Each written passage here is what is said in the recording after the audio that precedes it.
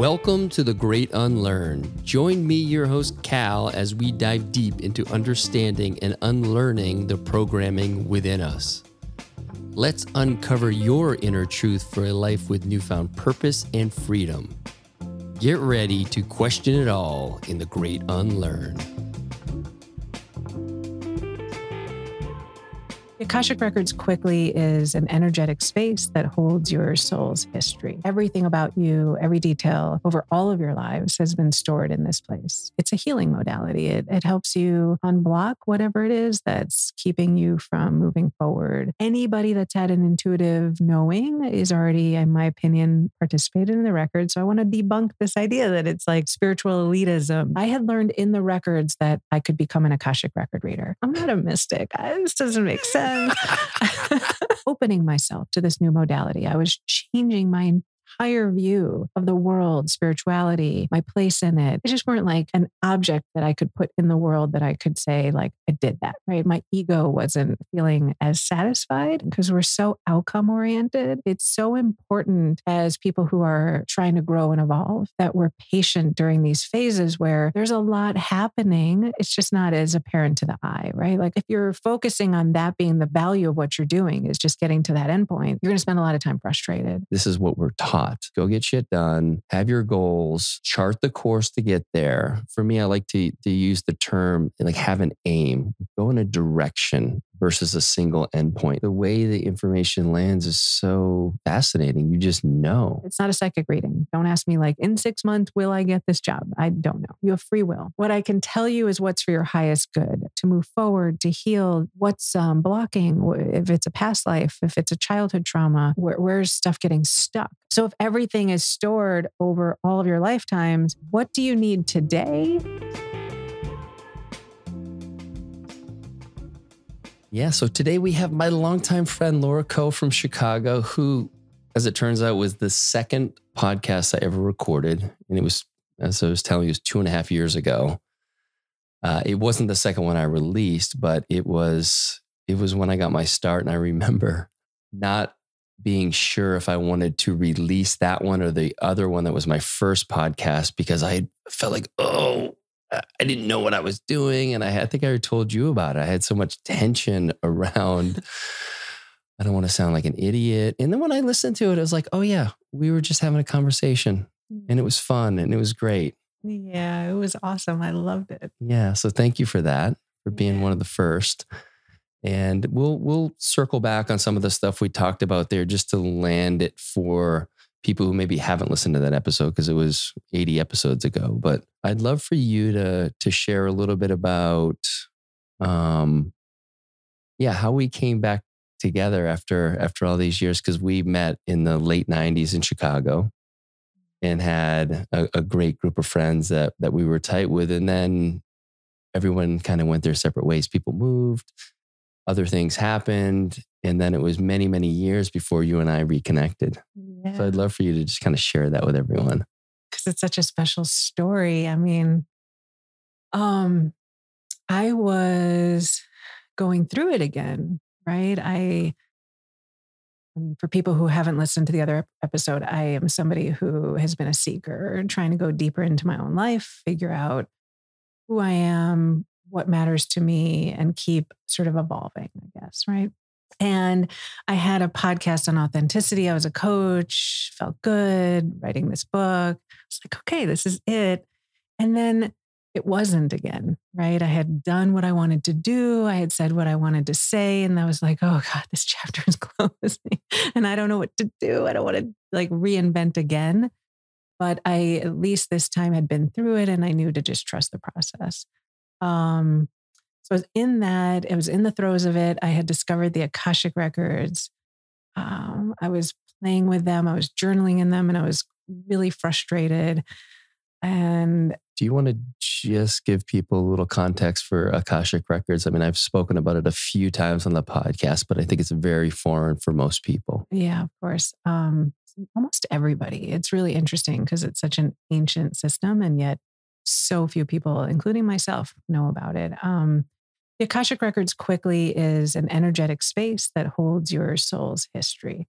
So I'd like to think of it as like a cell phone, right? You go back 100 years, you drop cell phones off with people, they would think you're crazy. Like, what is this little black box that you can dial numbers into and actually talk to people? But if you were to drop them off a couple of 100 years ago, you'd be like, just trust me, this works.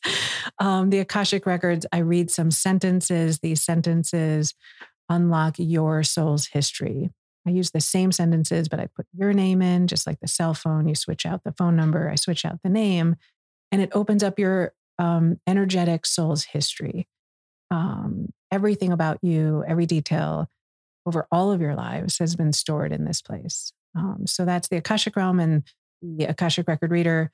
I read some sentences. There's other ways in, but that's essentially what it is and how it works. And it's a healing modality. It helps you unblock whatever it is that's keeping you from moving forward. We all have that feeling like, can't quite put my finger on something in my life that is stuck or grappling with, or this relationship that I'm cycling the same issues, the same dynamics, or my purpose. I know I have one, but I can't quite figure out what it is. That kind of stuff is great for the Akashic Realm. It's like a guru meets a whole team of therapists and all your best friends, and they say, what does Cal need to hear today? With no judgment, no right or wrong, and tons of compassion. Like, you kind of get that. Yeah. Yeah. And it's, I love, and we'll get to this later on, but how it's so much different than just coaching. And I love the practice of how when we would go, and again, I don't want to get ahead of ourselves here, how you would have me, before I would read your records, give you advice on, coaching advice on what you were about to ask the records. And so I would give my best, pass at it, and would feel pretty good about the advice I was giving. And then we would go into your records and I would drop into your records, and it was so different. And it just gets out of, I always like to think of it as getting out of your head and just all the different kind of permutations of what you can come up with when you're trying to rationalize things. And it's just so simple. I don't know if intuitive's the right word. There is some, I'm guessing, an intuitive piece to it, but it's just that soul's like, this is the way. Yeah. I mean, anybody who's ever been in an intuitive moment, creative flow, something just came to you, right? Like, if you've ever had that, you're in the records, call it the records, right? Like, what are we talking about when something comes to me, or I have an intuition, or I have a gut feeling, right? We say these things, but what are we accessing? Because it's not my mind. It's like something just came, like it just flew through me, and I just knew it was right. Oh, it's time to have another kid. Oh, it's time to change jobs.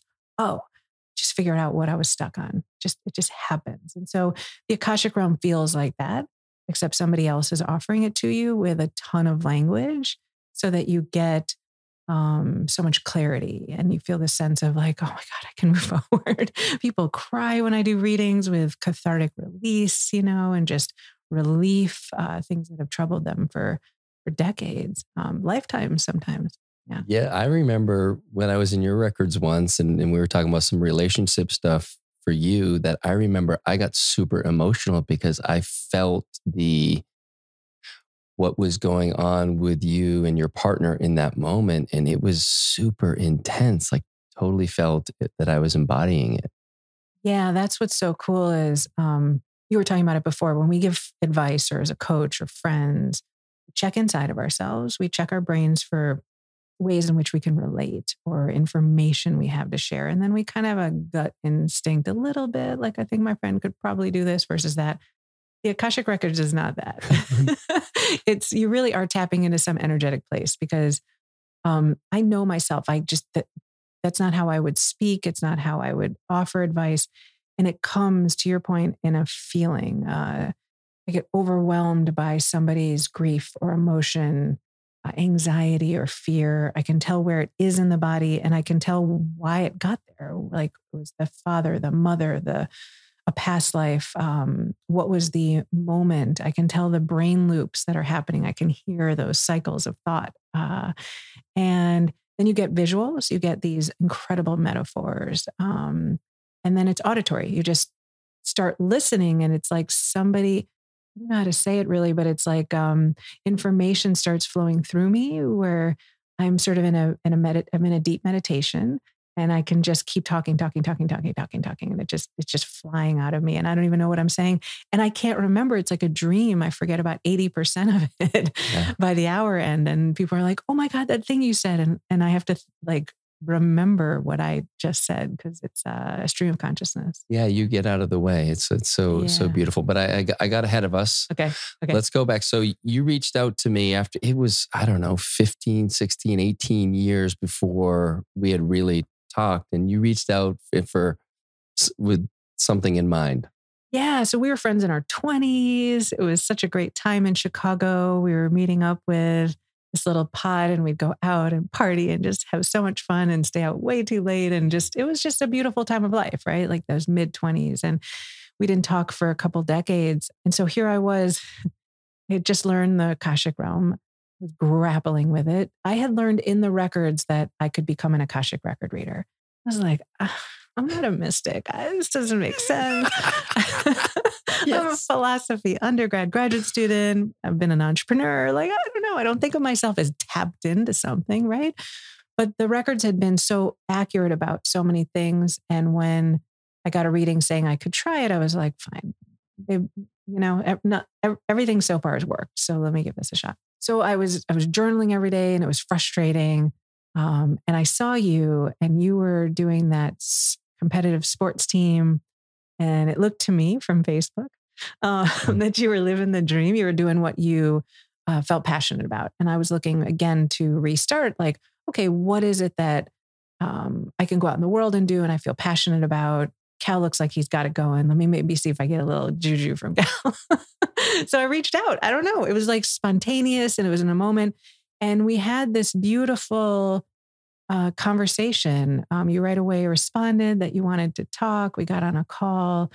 We were sharing, our relationships and kids, and catching up on all those years.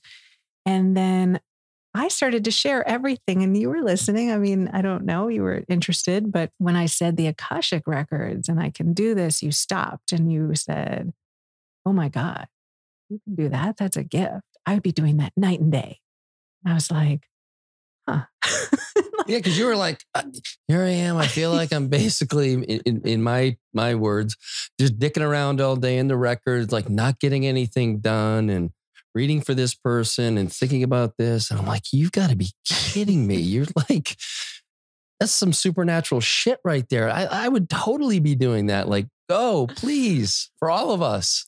Yeah. And it was like, I remember thinking, God, did I just reach back in time to just hear that one sentence, right? Like from somebody in my soul group who it's like you literally dropped this truth on me.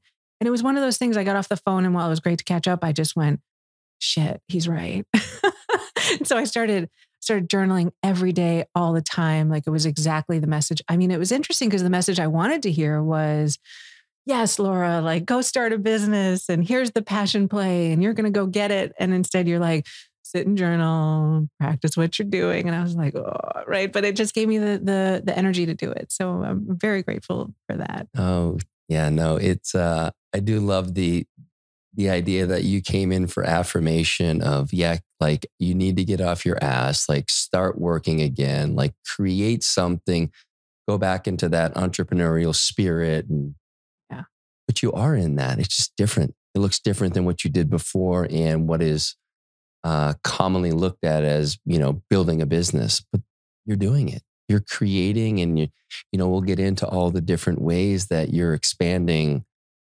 your offerings.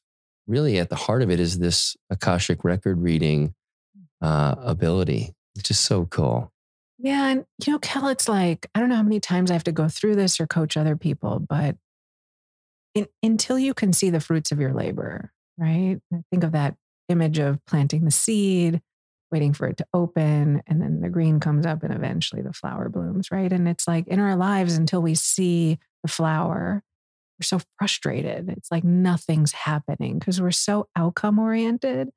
And I was in that phase again where I'm like, oh, right. Like, I don't want to be in the planting phase. I don't want to wait and just water the soil. I don't want to seed a little bud. I want the damn flower, right? Like, it just feels so much better. But yeah, it's so important as people who are trying to grow and evolve that we're patient during these phases where there's a lot happening. It's just not as apparent to the eye, right? Like, I was opening myself to this new modality. I was changing my entire view of the world, spirituality, my place in it. All of these things were happening. They just weren't like an object that I could put in the world that I could say, like, I did that, right? My ego wasn't feeling as satisfied. But, that's the thing that I think as you're shifting, you've got to just keep, mindful of, because it's not ego satisfying, but it's so soul satisfying when you let yourself do that.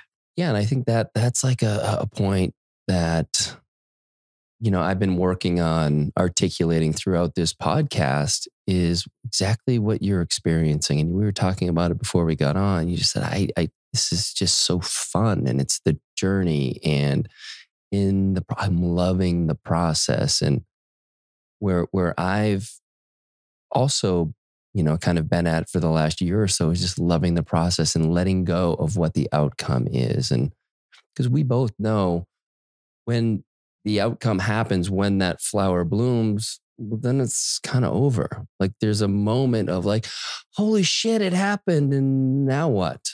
Yeah. And then it's like, okay, well, what's the next thing? Just like you felt like when you sold your company, you're like, okay, that chapter's closed. Now I've got to go plant another seed and go through this whole process where, again, it's based on an outcome versus what do I feel like doing right now? And I feel like you're just living this life that is what's fun for me right now. And I'll do that without worrying about what's going to happen on the other side, what's around the corner. It'll just be what it needs to be. But you're enjoying, and I would argue, like, every day of your life because you're following this path. Yeah. I've had a very difficult relationship with the word unfolding. I don't like it very much. I like to know that there's a sense of where I'm going is something I can really visualize, see, and then I can strive towards, right? And I think we're taught that. It's really addictive. And there's a certainty, right? If I have the eye on the prize kind of thinking, there's a certainty like, okay, how do I just like chart the waters to get to that, island, that outcome, right? Whatever you want to call it. And I've been trying so hard to let go of that, because the more I let go, the more magic happens. The more magic happens in my life, the more magic happens on an hourly basis, on an energetic level within myself. My days take on this expansiveness. I feel more in the moment. I feel more alive and at peace. And then my mind wants to, but where are we going? What's this? What's it going to look like? How, and it's like, no, it's already happening. My life is today. And I'm working really, really hard at that. It's difficult, right? But it's such a more beautiful way to live your life if you can relax into today, right? Because I've done enough things in my life where I already know the flower blooms, what happens, the petals die off, and you got to plant another fucking seed. Yeah. So it's like, what's the rush, right? Because it's, then there's the winter phase where you have to rethink again. So if you're focusing on that being the value of what you're doing is just getting to that endpoint, you're going to spend a lot of time frustrated.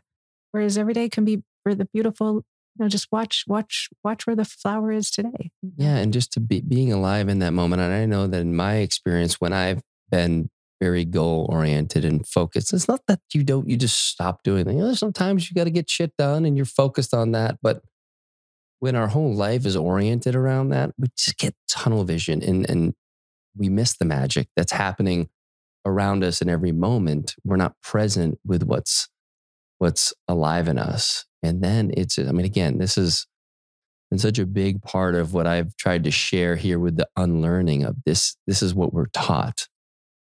Go get shit done, have your goals, chart the course to get there.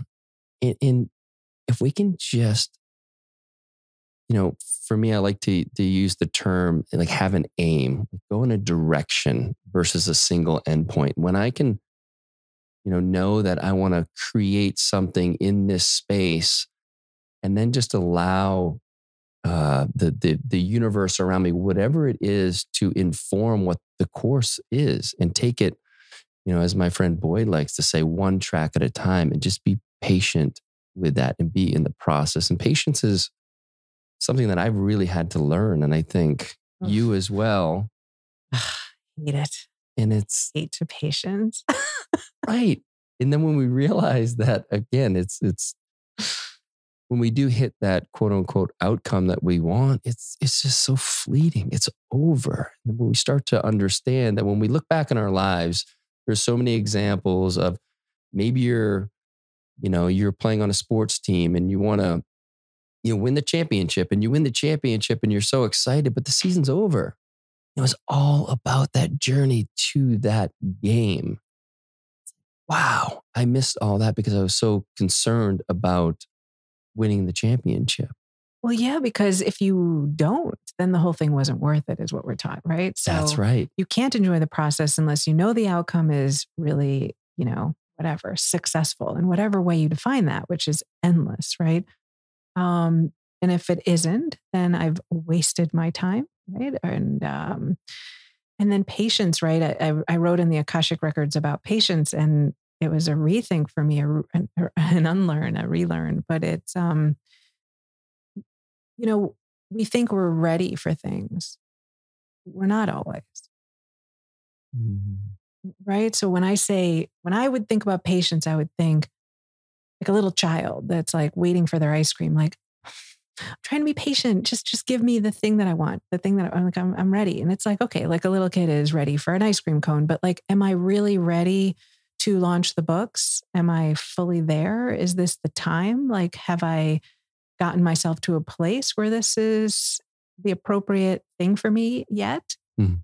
And so the way that it came through the Akashic realm is through fishing, right? And it's like, you're sitting on the side of the shore and you just have the one little fishing pole and a ton of fish come in. You can't even get them home.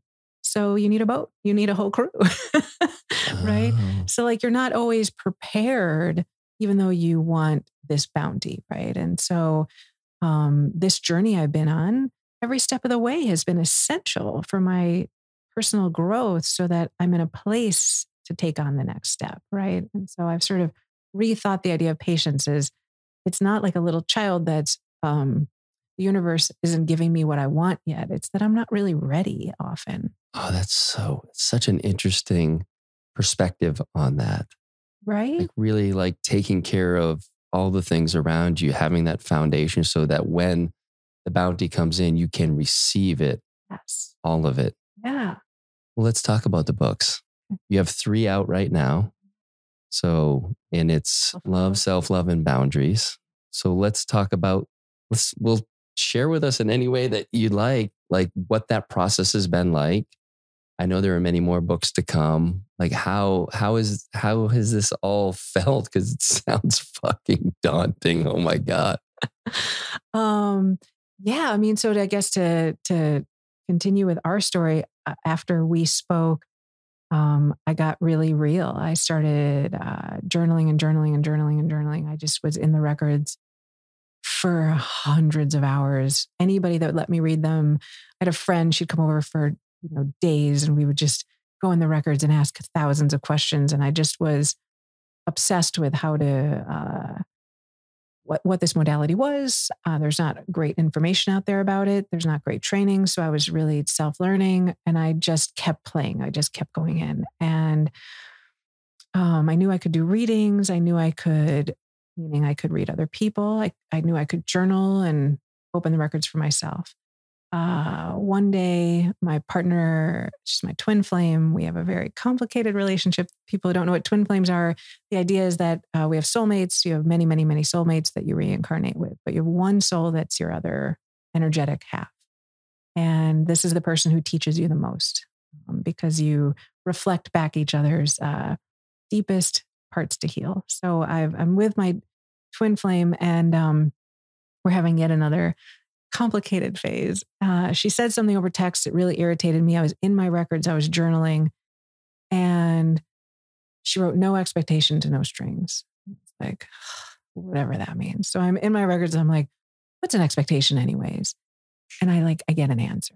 And I don't just get an answer, I get like pages of poetic prose with metaphor explaining expectation in a way that I was like, I don't know that. That did not come from me. And so I was like, okay, what's love? Well, what's self-love? And I started asking all these questions, and I'm getting these beautiful answers. So before I was asking about myself, now I'm asking about these topics. And I'm a philosophy graduate student. This is like my passion. I mean, I am such a nerd around philosophy. And so I'm like, hell, like these are the greatest answers I've ever heard. This is up there with Plato to me, right? So I spent the next 6 months asking the nature of fill in the blank. I did 13 topics: love, self-love, boundaries, joy, everything and anything I could think of. I did 13 of them. Is there a reason for 13? No, I just got tired. I was just like, I'm good. That's enough. So I was asked that too before. Somebody was like, is 13 a magic number? I'm like, no, not really. It's definitely a magic number. I'm just not sure how it's magic, but yeah. So yeah, I wrote 300 pages in 6 months, and I'd write about love, I'd read it back, and I'd learn from my own writing.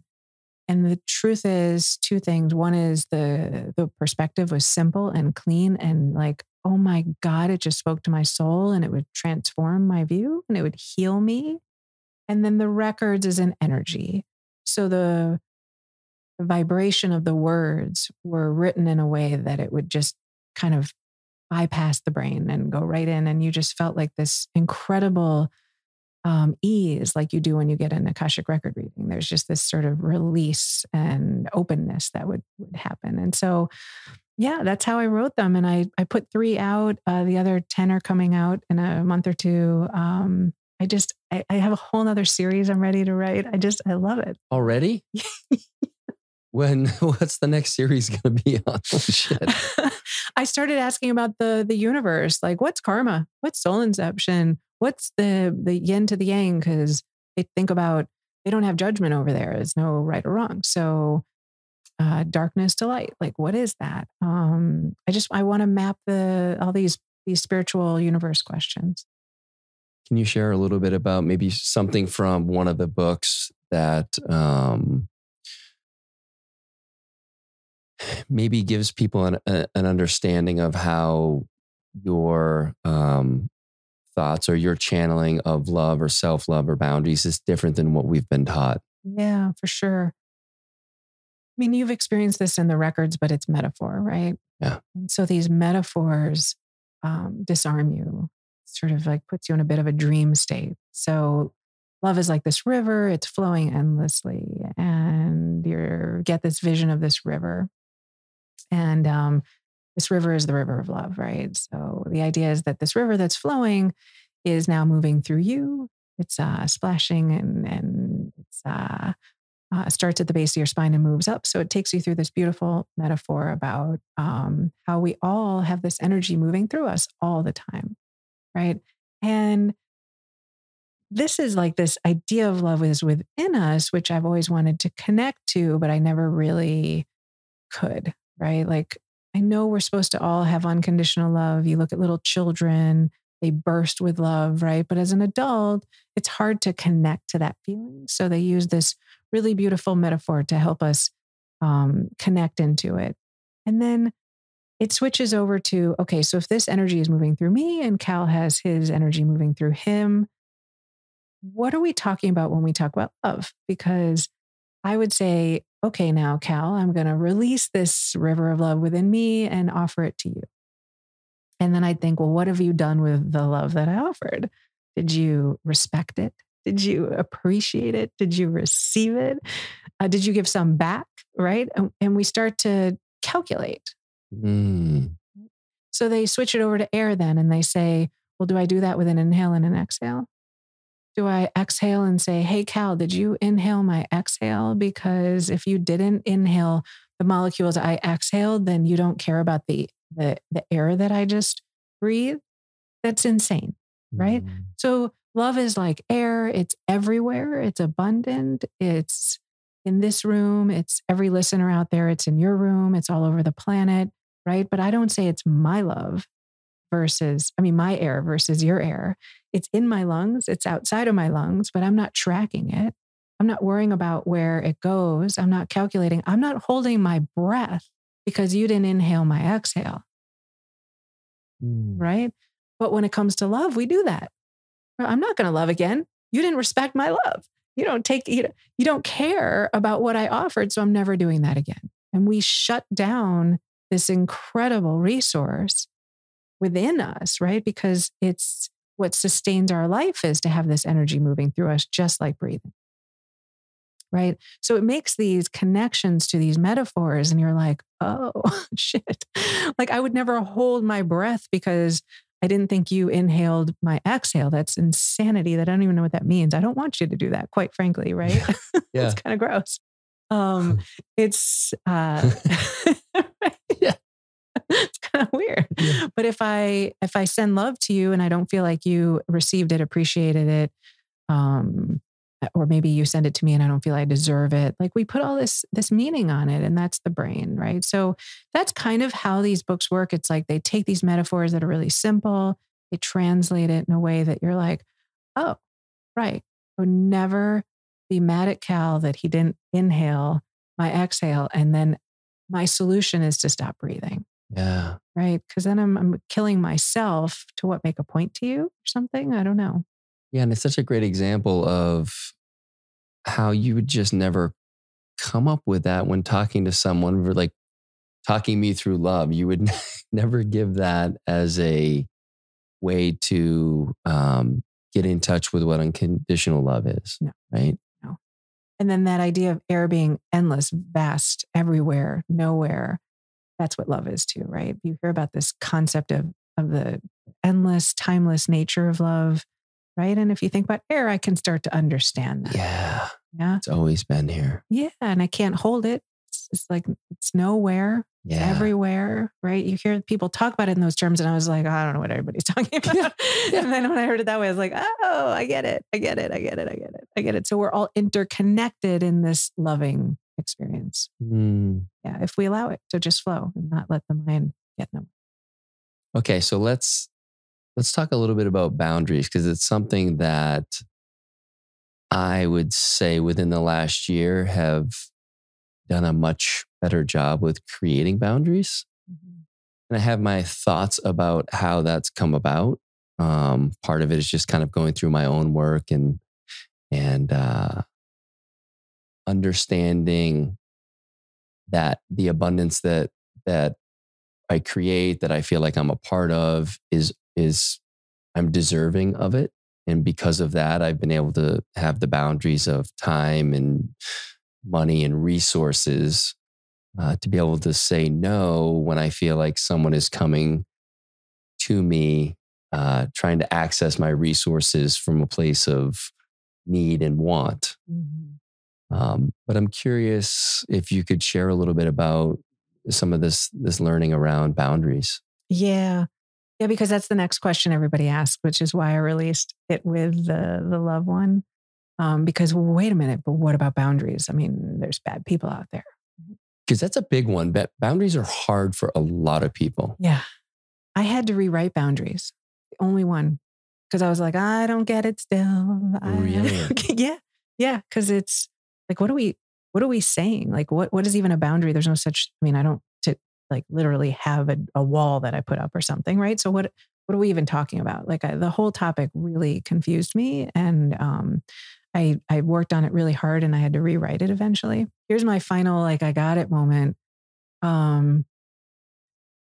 So Cal, let's say that you are in a predicament and I believe that you need my help. You need help. I've decided. Okay. But you don't see yourself that way.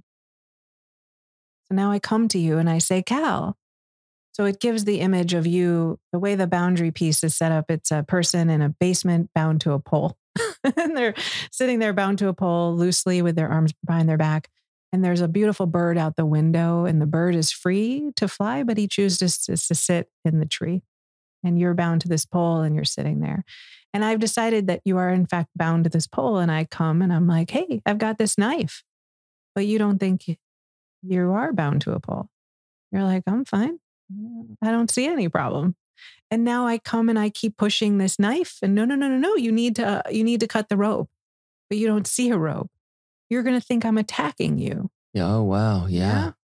Right? Yeah. I love the image of the knife too, because that definitely sets a different energetic when in the space. Right? Yeah. Yeah. And so why do I feel a need to help you see this limitation that I believe you have?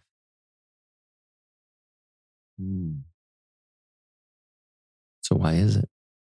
No, we've decided that the limit that somebody has, the limitation in their life, is something that we feel we have an obligation to insert ourselves in. And the person says, no, I'm fine. And we still feel a need to push. And we've all been there with people and we're like, oh my God, maybe you do have a problem. Maybe you don't. But I just told you no. So boundaries, why is it so hard? Because I could just say, hey, Cal, I've got this resource for you. You say no to me. Okay. Why isn't it that simple? Why do I have a need to keep pushing my solution into what I perceive to be your problem? And that's the key word. That's what I had to rewrite and rewrite and rewrite. How do I know that you have a problem? This is for you to decide. And we have so little context for what someone else is going through. Even ourselves, we just don't know all the, kind of the complications of why we're in a particular state. But I that totally resonates. Yeah. Trying to rescue, the rescuer energy. That was something that I struggled with for a while. And I would say have been able to let go of it. And the understanding that each of us is on our own journey in this moment. And maybe the lessons that I think you need to learn, again, like I've really fucking know, but maybe you're not meant to learn it in this moment, in this lifetime. It's your journey. I have no idea what's going on. That's right. That's right. So, taking that metaphor, if I were to now sit in the basement with you, because I've decided you need my knife, and every hour on the hour, I keep offering it to you. And you now see me as like this person who's pushing a knife in your direction for no obvious reason. And I'm in a basement.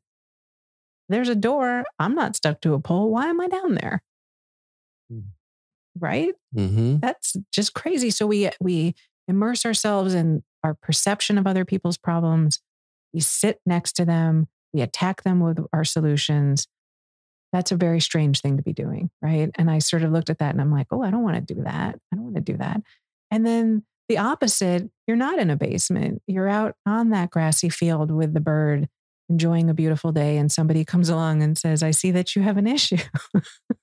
You're like, no, I'm in fact fine, right? And the solution from the records was just like, pick up your blanket, move to a new grassy section, just move away because I am fine. And sometimes people really believe that you have something going on and you don't, and they're blocking, in this metaphor, they're standing in a way that it's blocking the sun from your beautiful towel where you've decided to sit out in this grassy field. Just move to a new location, right? Again, why does it have to be so intense and serious? You can just say no, thank you, and move to a new space. But at least for myself, I would get so hung up that wasn't an okay answer to just, I'm good. No, thank you. Move away and not think any more of it. So that simplicity is what kind of was elusive to me. Yeah. So I'm interested to go a little deeper into this part because I feel like in my, I guess, part of my interpretation is there are maybe people in your life that are stepping in without your kind of inviting them and convoluting what's going on and actually making you question when you are outside in a beautiful sunny day, making you question that in a way that, I don't know if counterproductive is the right word, but their intentions are different maybe. And is the idea that like remove those people from your life? Because that's how I'm interpreting it. Yeah. I mean, the only person that's here to deal with your own limitations and ask for help is you. So if you find yourself, I mean, the end answer was if you find yourself bound to a pole and you see that your friend has a knife, take it. I mean, simple. Yeah. And if you're not and you feel you're on the grassy field, move yourself to a new location. And it's not for anybody else to judge. And certainly it's not for the person who believes they have the knife or feels that they should stand in the sun over where you're comfortable to judge that. Right. And we get so stuck there, but it's pretty simple if you think about it that way. I don't know. I can come to you at any point in time and say, hey, Cal, I believe I have a sense that this is going on with you. And if you tell me no, why do I need more information? Right? It's my ego. It's my agenda. It's not my life. I have no reason to keep pushing. And it's the opposite. If you come to me and say that, hey, Laura, like I see these 4 things going on, I've decided to say that this is what I thank you, but I don't feel that way. Mm-hmm. Why are we still talking? Yeah. Yeah. Well, I've had this experience, and it's I think it's similar to this, but where I've just been super intentional about who I'm inviting into my life and who I'm not. And anybody listening right now, if I haven't seen you for a while, it doesn't mean you're one of those ones I'm pushing out. But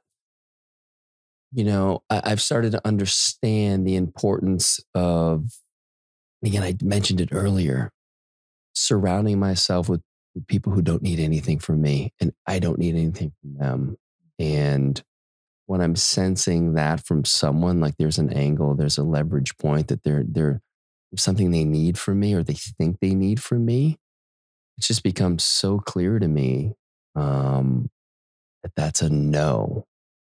And I hadn't been able to do that before. And I think was, I don't know if taken advantage of is the right word, but I was prone to, I guess being taken advantage of because I couldn't see the signs, or maybe I could, and I didn't know how to make sense of it. And I didn't have the boundaries, so I didn't know how to say no. And it all kind of works together in the idea of that this is my life. I get to choose who I spend my time with. And the more I've spent time with those who seem so purely to be there for the connection and nothing else, it's become very clear who those people are.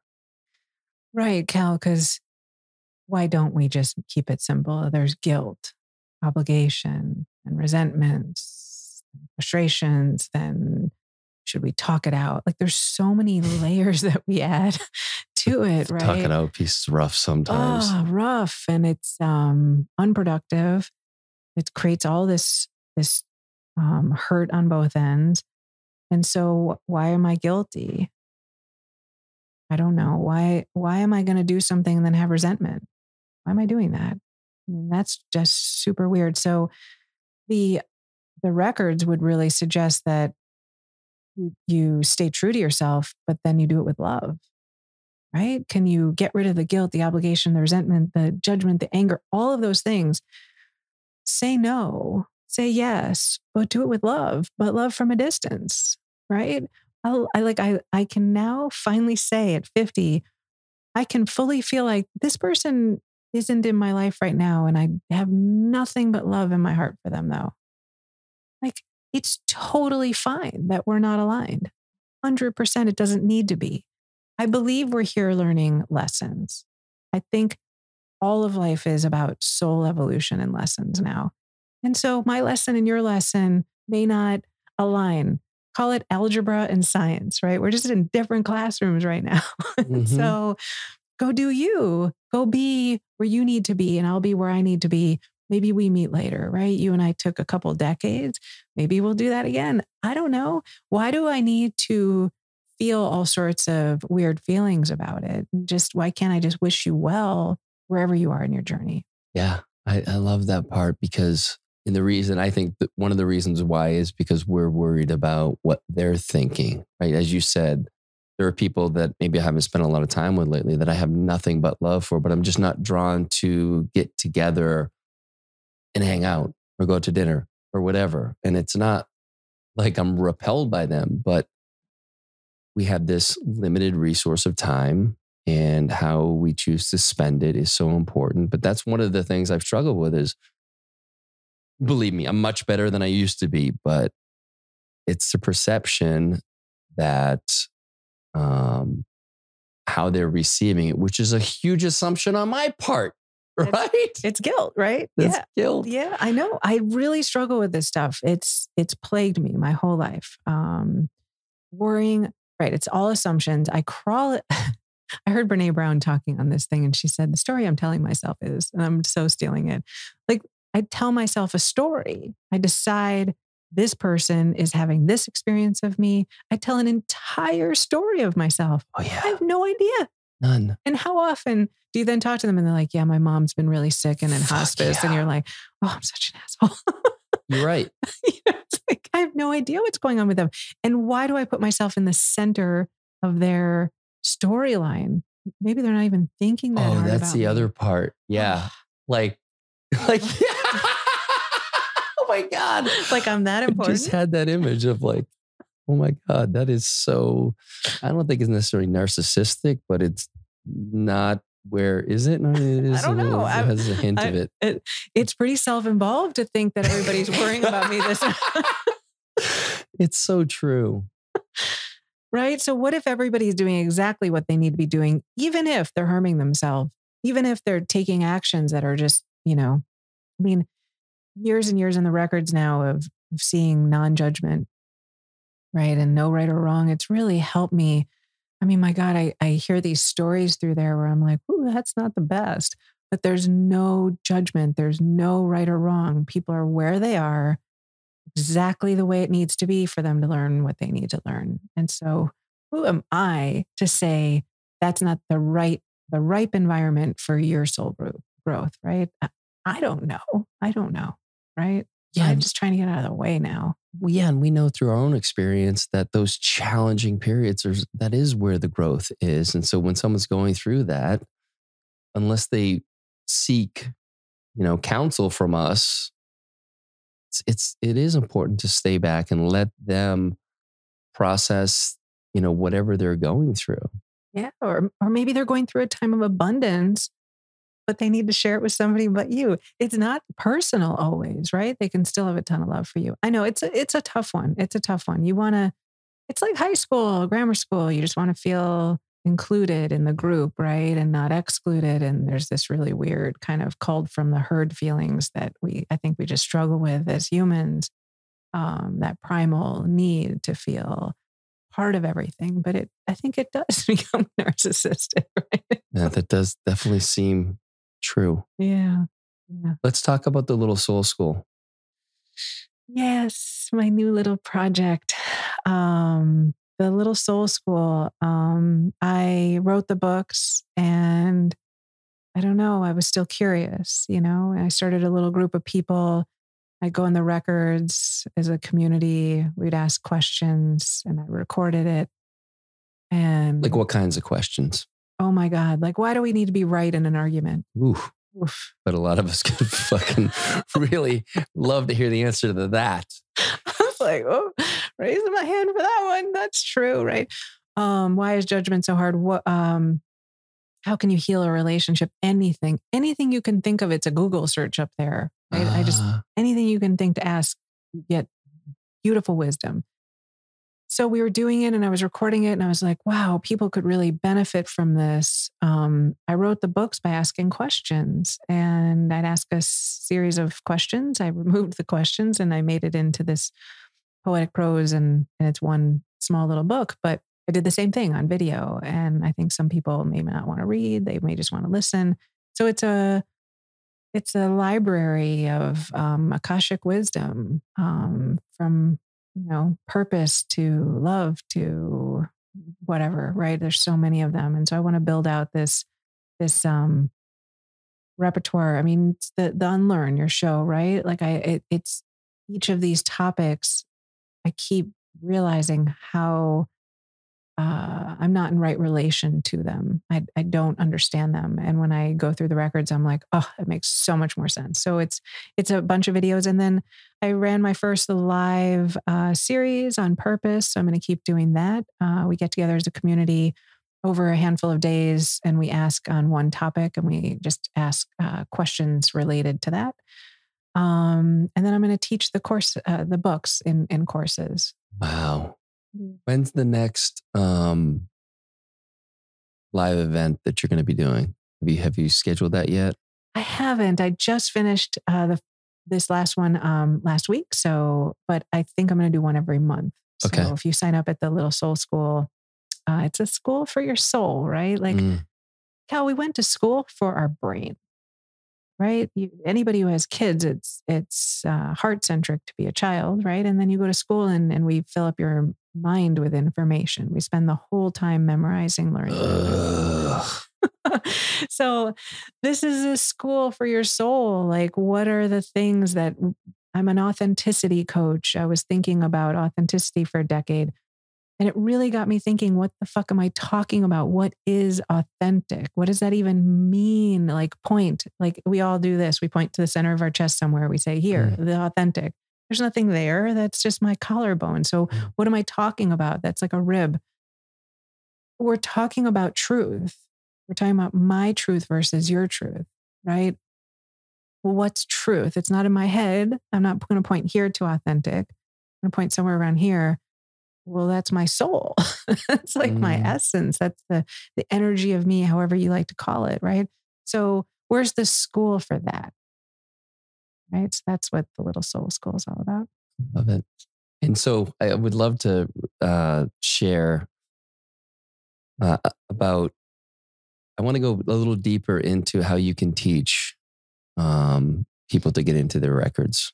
And through my experience, you and I worked together a lot. I did many readings for you. You did many more for me, but taught me how to do it. And that inspired me to ask you to be a part of the 2 Unlearn Experience masterminds that I did, which is so cool.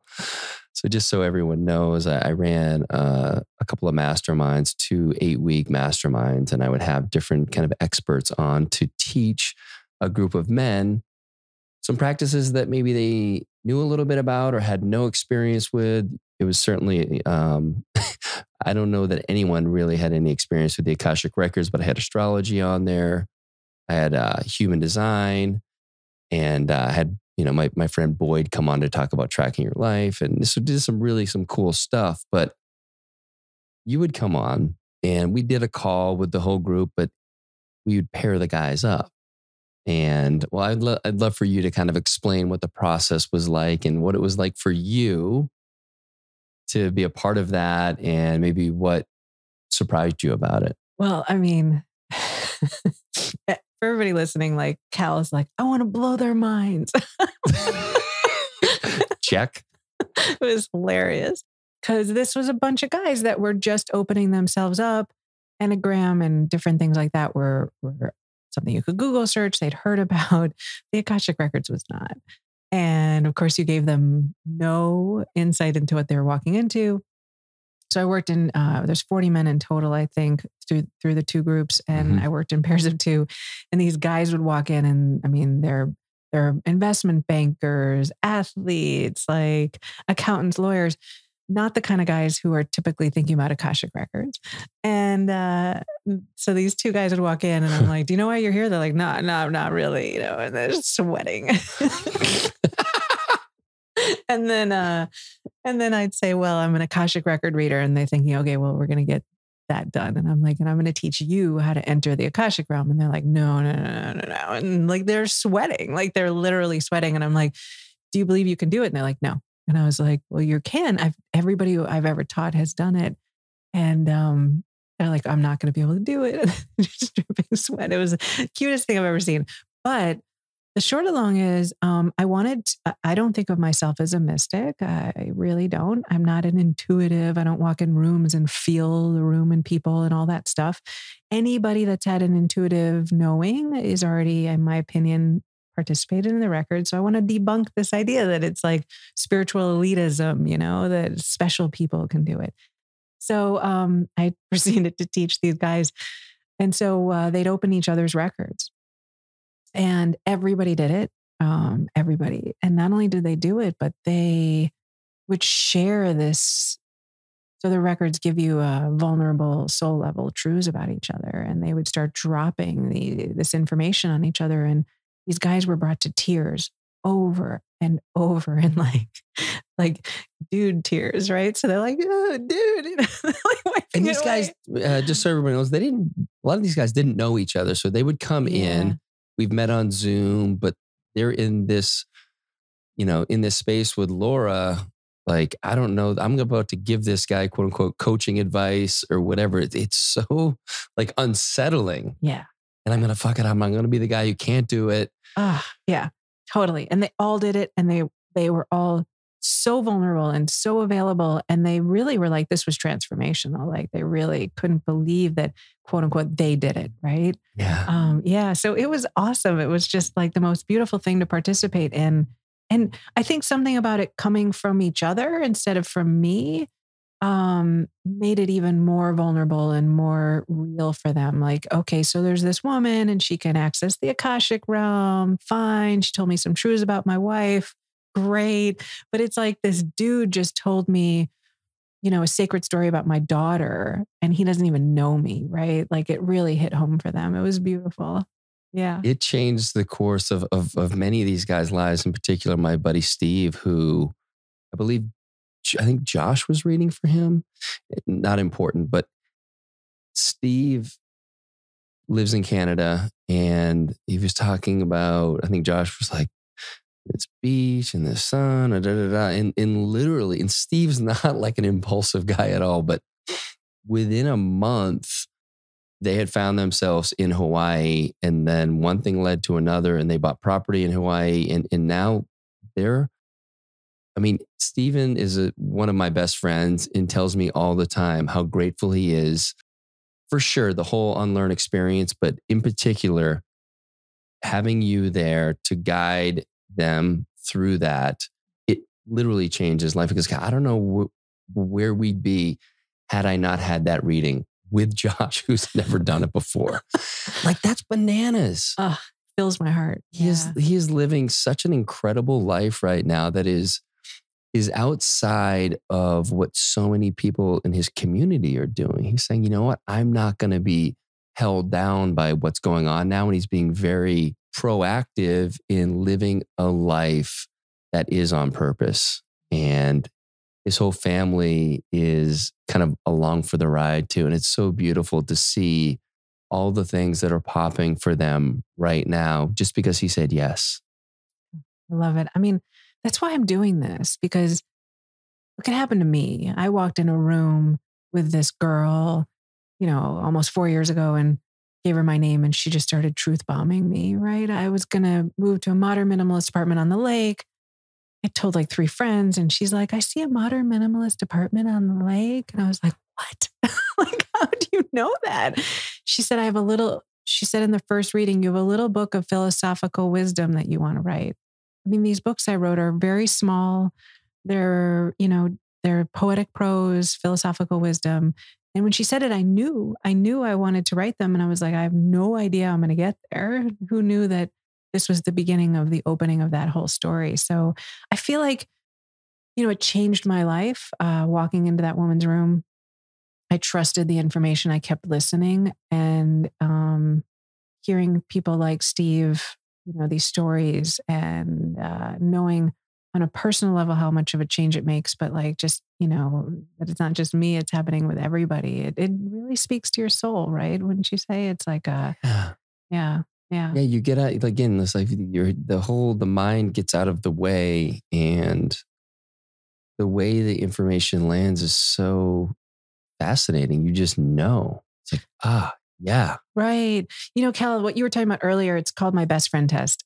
So I would do it with the guys. I would do it anybody I've trained. I've trained several hundred people on it. But I say, if Cal was just learning how to go in the Akashic records, I'd say, okay, I am trying to decide if I should do something with a little soul school. And I would give you an example of what I'm talking about. And as my good friend, the best friend test, give me your best advice. And people go inside themselves, they gut check themselves, and they give information. And it usually feels okay. It's not great, but it's okay. It's not the solution, but it feels all right. And then I have them open the records and I ask them the same question. And what I receive is like a knowing that this is accurate. And then I ask the person, in this case being you, which one felt more truthful, your best friend advice or your records advice? And they're always like, oh yeah, records. I am sure that that's true, right? So that's what's interesting too, is the person offering the information, you feel so confident about it. Yeah. Yeah, it's strange. It's fascinating too. I just know with my experience, all the imagery that I would get when I would be in your records that would just kept flowing. And the most important thing would be to not try to make sense of it. You're just like, just tell me what's coming up and go with it. What is it? Whatever it feels like. And I just remember thinking all these different images that I'd like literally never thought about. And like a lot of the stuff was around relationship. I never met Jackie, but the way I was describing different things was like, oh my God, that's so spot on. Like I have no fucking idea. Yeah. Yeah. And the metaphors are often handcrafted for the person. I was doing a reading and I'm talking about lava cake. You know what? Yeah. Yeah. So I'm talking about lava cake for 20 minutes. I mean, so the outside, I mean, it's good. It's good. The outside, it's good. But like when you open it, it's gushing on the table and it's like pouring, the chocolate's pouring, like, that oozing chocolate, like that's the good stuff. And I'm like, that's what means when you open your heart. It's like chocolate lava cake. It's just pouring. And I am just going on and on and on about this lava cake. And then finally I stop and I'm like, does this resonate for you? And she's like, wow. And I go, what? She goes, so lava cake's my favorite thing on the planet. And I have a fear of opening my heart. And I let people on the outside because I kept saying the outside's good, but it's inside, the gooey inside everybody wants. She's like, you just took my greatest fear, which is opening up the gooey inside, and related it to my favorite thing on the planet.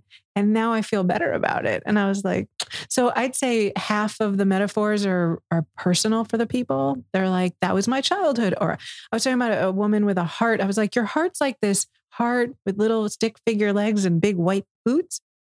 And I'm going on and on and on about this heart. And it's like this little cartoon. She's like drawing and she holds it up and she said this. And I'm like, yeah, she goes, I was drawing that my whole childhood. That was my doodle. Right. Like, so the metaphors are hand chosen. So then it relates deeper. Right. And people are like, yes, this is true for me. Right. It's really fucking cool. And you have like 1,000 examples. I know we talk about it all the time, but you said finally you just gave up trying to make sense of it. It just is. It just is. It just is. I'm a quote, healthy skeptic, right? My whole life. But yeah, I just finally had to drop all the language, cause I would be like, oh my God, this lava cake thing happened, right? And I would freak out and I would, feel a little bit more excited and more willing to maybe start to believe that this is possible. I think I've just decided, I don't know what it is. Who cares? It just works. It's just truthful. And why do I need language to support what I have found to just be absolutely truth for people? And it's healing. So who cares? Who cares? And are you doing individual readings for people still? Is that definitely a part of your business? Yeah. So I would love just to give some context for people so they can have maybe a little understanding. We get on a call. Okay, you're going to do a reading for me. You have the key. We get into the records. Just just give them a little kind of baseline for what that experience is. Yeah. Cause like I'd say 9 out of 10 people call me and they're like, my friend told me I have to call you. I don't even know what you do. Right. And they're totally freaked out. So if you have no idea what this is, you're not alone. It's one of my goals is to bring this modality back into the world. It's been around for a long, long time, but it's not that talked about. But you get on a call.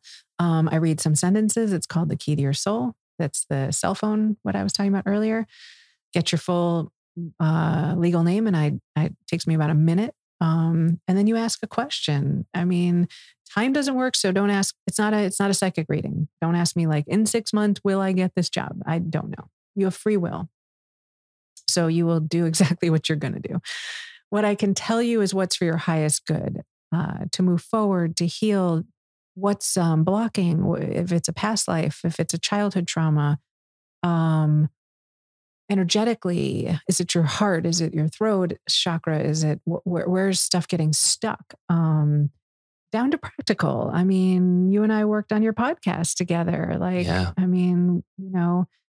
In retreats, and how did the retreat look? And if it's time for you, you'll get what it is time to hear. So you will ask me a question about relationships, children, your job, anything in your life. I'll give you a 15, 20-minute answer. You can then ask more questions. You can switch topics. You'll get an hour of these soul truths.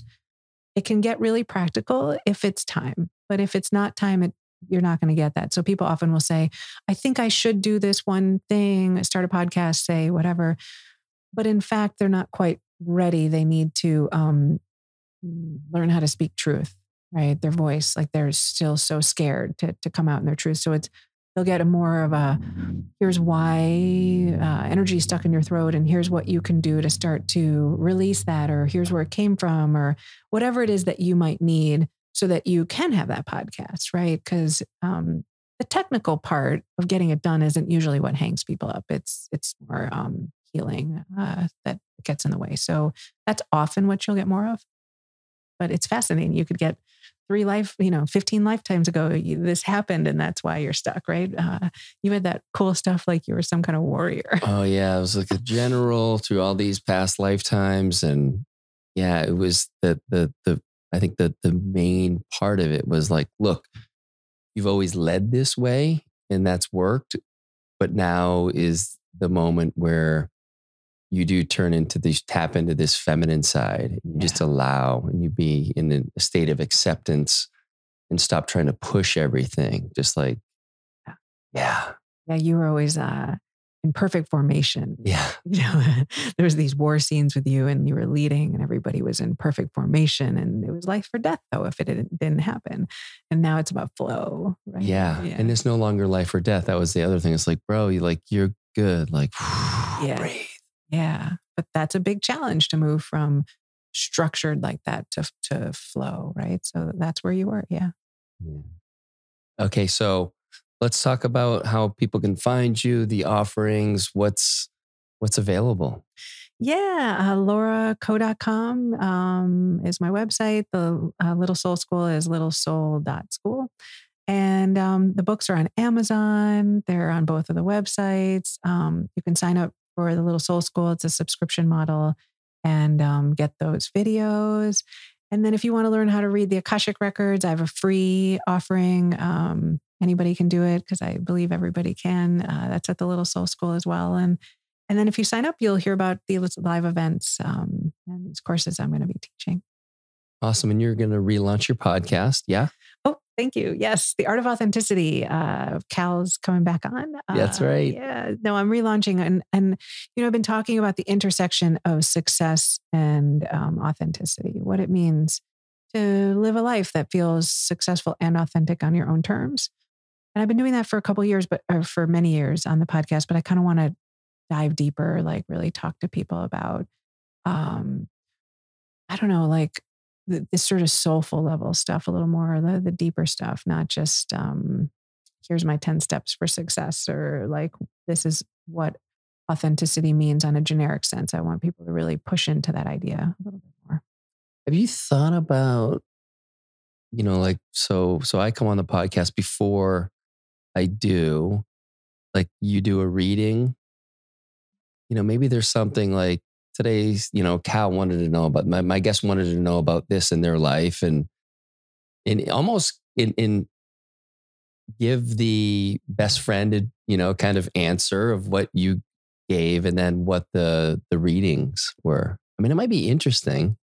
I don't know. I love that. I haven't even thought about it. Are you truth bombing me again? Is this going to be like... Perhaps. I mean, it would definitely give you a completely different angle to do that, but also just really almost, I mean, it's not quite in real time because it happens before. Or maybe you could actually even do the reading.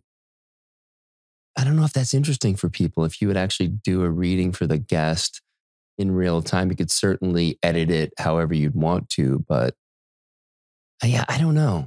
Maybe we need to play with this a little bit off the line here. But I just think it would be super cool because being in the experience many times with you, it still always fucking blows my mind. Wow. Yeah. It's so rich in the wisdom. Right. No, I think what you're saying too, debunking the idea that it's just me riffing off, right? That there's the best friend test really shows the shift in the person, right? You kind of see them how they normally are. And then all of a sudden their language, their style, it just shifts ever so slightly, right? And they start speaking a different way. And just how resonant the information is. Especially like I could imagine you like sharing your best friend advice, which is so good because you've been doing it for so you get it. Yeah. People are like, yeah, like she totally nailed that. And then come in with that next layer of the Akashic reading. It's like, whoa, wow. I like it. What I love about it too is it actually gives people, I think, a little bit of a mirror. Like just stop fucking giving people advice because nobody knows. Even if we think we're the greatest coach or whatever, to see how good, again, don't to toot your horn too much, but how great your advice would be from the best friend angle. And then when that deeper wisdom comes in, it's like, oh yeah, we really don't know. We don't know how to articulate it. And I think it's important for people to stop giving people advice. It convolutes everything. Cal, I swear to God, I don't know why anybody wants coaching from me anymore because, I mean, look, I thought I was a really good coach. I think people think of me as a resource, but now that I'm in the records, it's so complicated. I mean, if you think about your soul history over however many lives and all the information about you has been stored somewhere. I mean, I found a credit card. I found a wallet, right? That's right. I mean, what does that fucking mean? So my friend called me and was like, hey, I lost my wallet. And I was like, I'm not a party trick. I can't find it. It's like, that's not a thing. And so she's like, please, I'm desperate. So I went and I checked it out. And in this big ball of clothing, I saw the wallet stuffed in and it went in this hamper. And she went and found it there, right? And so then Jackie, who I was seeing, was... I lost her credit card a week later and she's like, babe, I lost my credit card. And I'm like, no, I'm not a party trick. I don't want to do this. Anyways, there's the credit card. It's pushed between the glove compartment and the chair. I was like, you got to move the chair. It's really stuffed in there. She takes a photo. It's like, in fact, just dropped right there. Right. But what dawned on me is that credit card fell out of Jackie's pocket, say, she has no memory of it. So I'm not tapping into your unconscious mind. Oh. Yeah. Right? Yes. So what the fuck? Like everything you're doing is being stored. Everything, right? Including dropping a credit card that you don't even know you dropped. Yeah, we're not talking about just stored by Google and Facebook and those motherfuckers. It's like stored on a different level. Yeah. I asked once, where is it stored? They said refractoring light beams. I was like, okay, enough for me. I'm good. I don't know what you're talking about. So if everything is stored over all of your lifetimes, what do you need today? Literally to think about your marriage, to think about your career, to think about your relationships with your kids or, whatever it is in your life. As if I could understand your soul's history to that degree, right? Like that's really, really so powerful for me to think about. And what would heal you today? Not This is what I think is the problem for friends is we might see the end result that we believe in with our friends. So we're sort of pushing towards this perfected version of them. Like, right, if you could just do this one thing. I mean, I'm so guilty of it. I'm like, oh my God, you have that friend that repeats and repeats the same thing. And you're like, just leave the marriage. Just do it, But that's not where they are. It's not that simple. It's like they're learning these little lessons as they go, or maybe part of their lesson is staying in its forgiveness. And you don't even know that, right? It's not really about them leaving, or maybe it's just standing up for themselves is the whole thing. I mean, it's so much more complicated than what I've realized I would say. Yeah. Or they've got some trauma from some past life. I read for a friend who's got a 3-year-old kid and he's like tearing his hair out. And this kid was a tribal leader in a past life. And he just wants a break the first half of his current life. And I was describing this 3-year-old, and my friend was in tears. This guy, he was just crying the whole time. He's like, you just gave me so much information about my kid. I just completely understand how to parent him now, right? But you think of your child as yours. It's like, no, this soul just came into this little body in this lifetime as your kid, but they've been around a long time. Yeah. It's so rich with content. So good. So listen, lauracoe.com, LAURACOE.com, littlesoulschool.co. Littlesoul.school. Okay. You'll find that on there's a link to it on your main website. Yes. In case you can't find it. Reach out to Laura. It has been one of the I've done a lot of things and consistently just gave me what I needed. Maybe not what I wanted, but what I needed. And so grateful that you've really stepped into that space and all the lives that you've changed of people that I know. So thank you. Thanks for coming on today. I love supporting you and sharing your gifts. And thank you. Thank you, Cal. Thanks for having me on. And thanks for being a part of the story with me between showing up a few years ago and bringing me into the men's group. And just this participation with you is so rich. So I appreciate it. You've been listening to The Great Unlearn. For more information, check out the show notes or head over to thegreatunlearn.com for additional episodes and information regarding events, retreats, and the TGU store. If you like what you heard today, please click subscribe and share this with friends who might enjoy our platform. Don't forget to leave that 5-star rating and review, as it really helps us spread the love and unlearning. You can find me on Instagram at cal.callahan and on YouTube under The Great Unlearn. Thanks for listening to The Great Unlearn, and we'll talk soon. No different. Only different in your mind. You must unlearn what you have learned.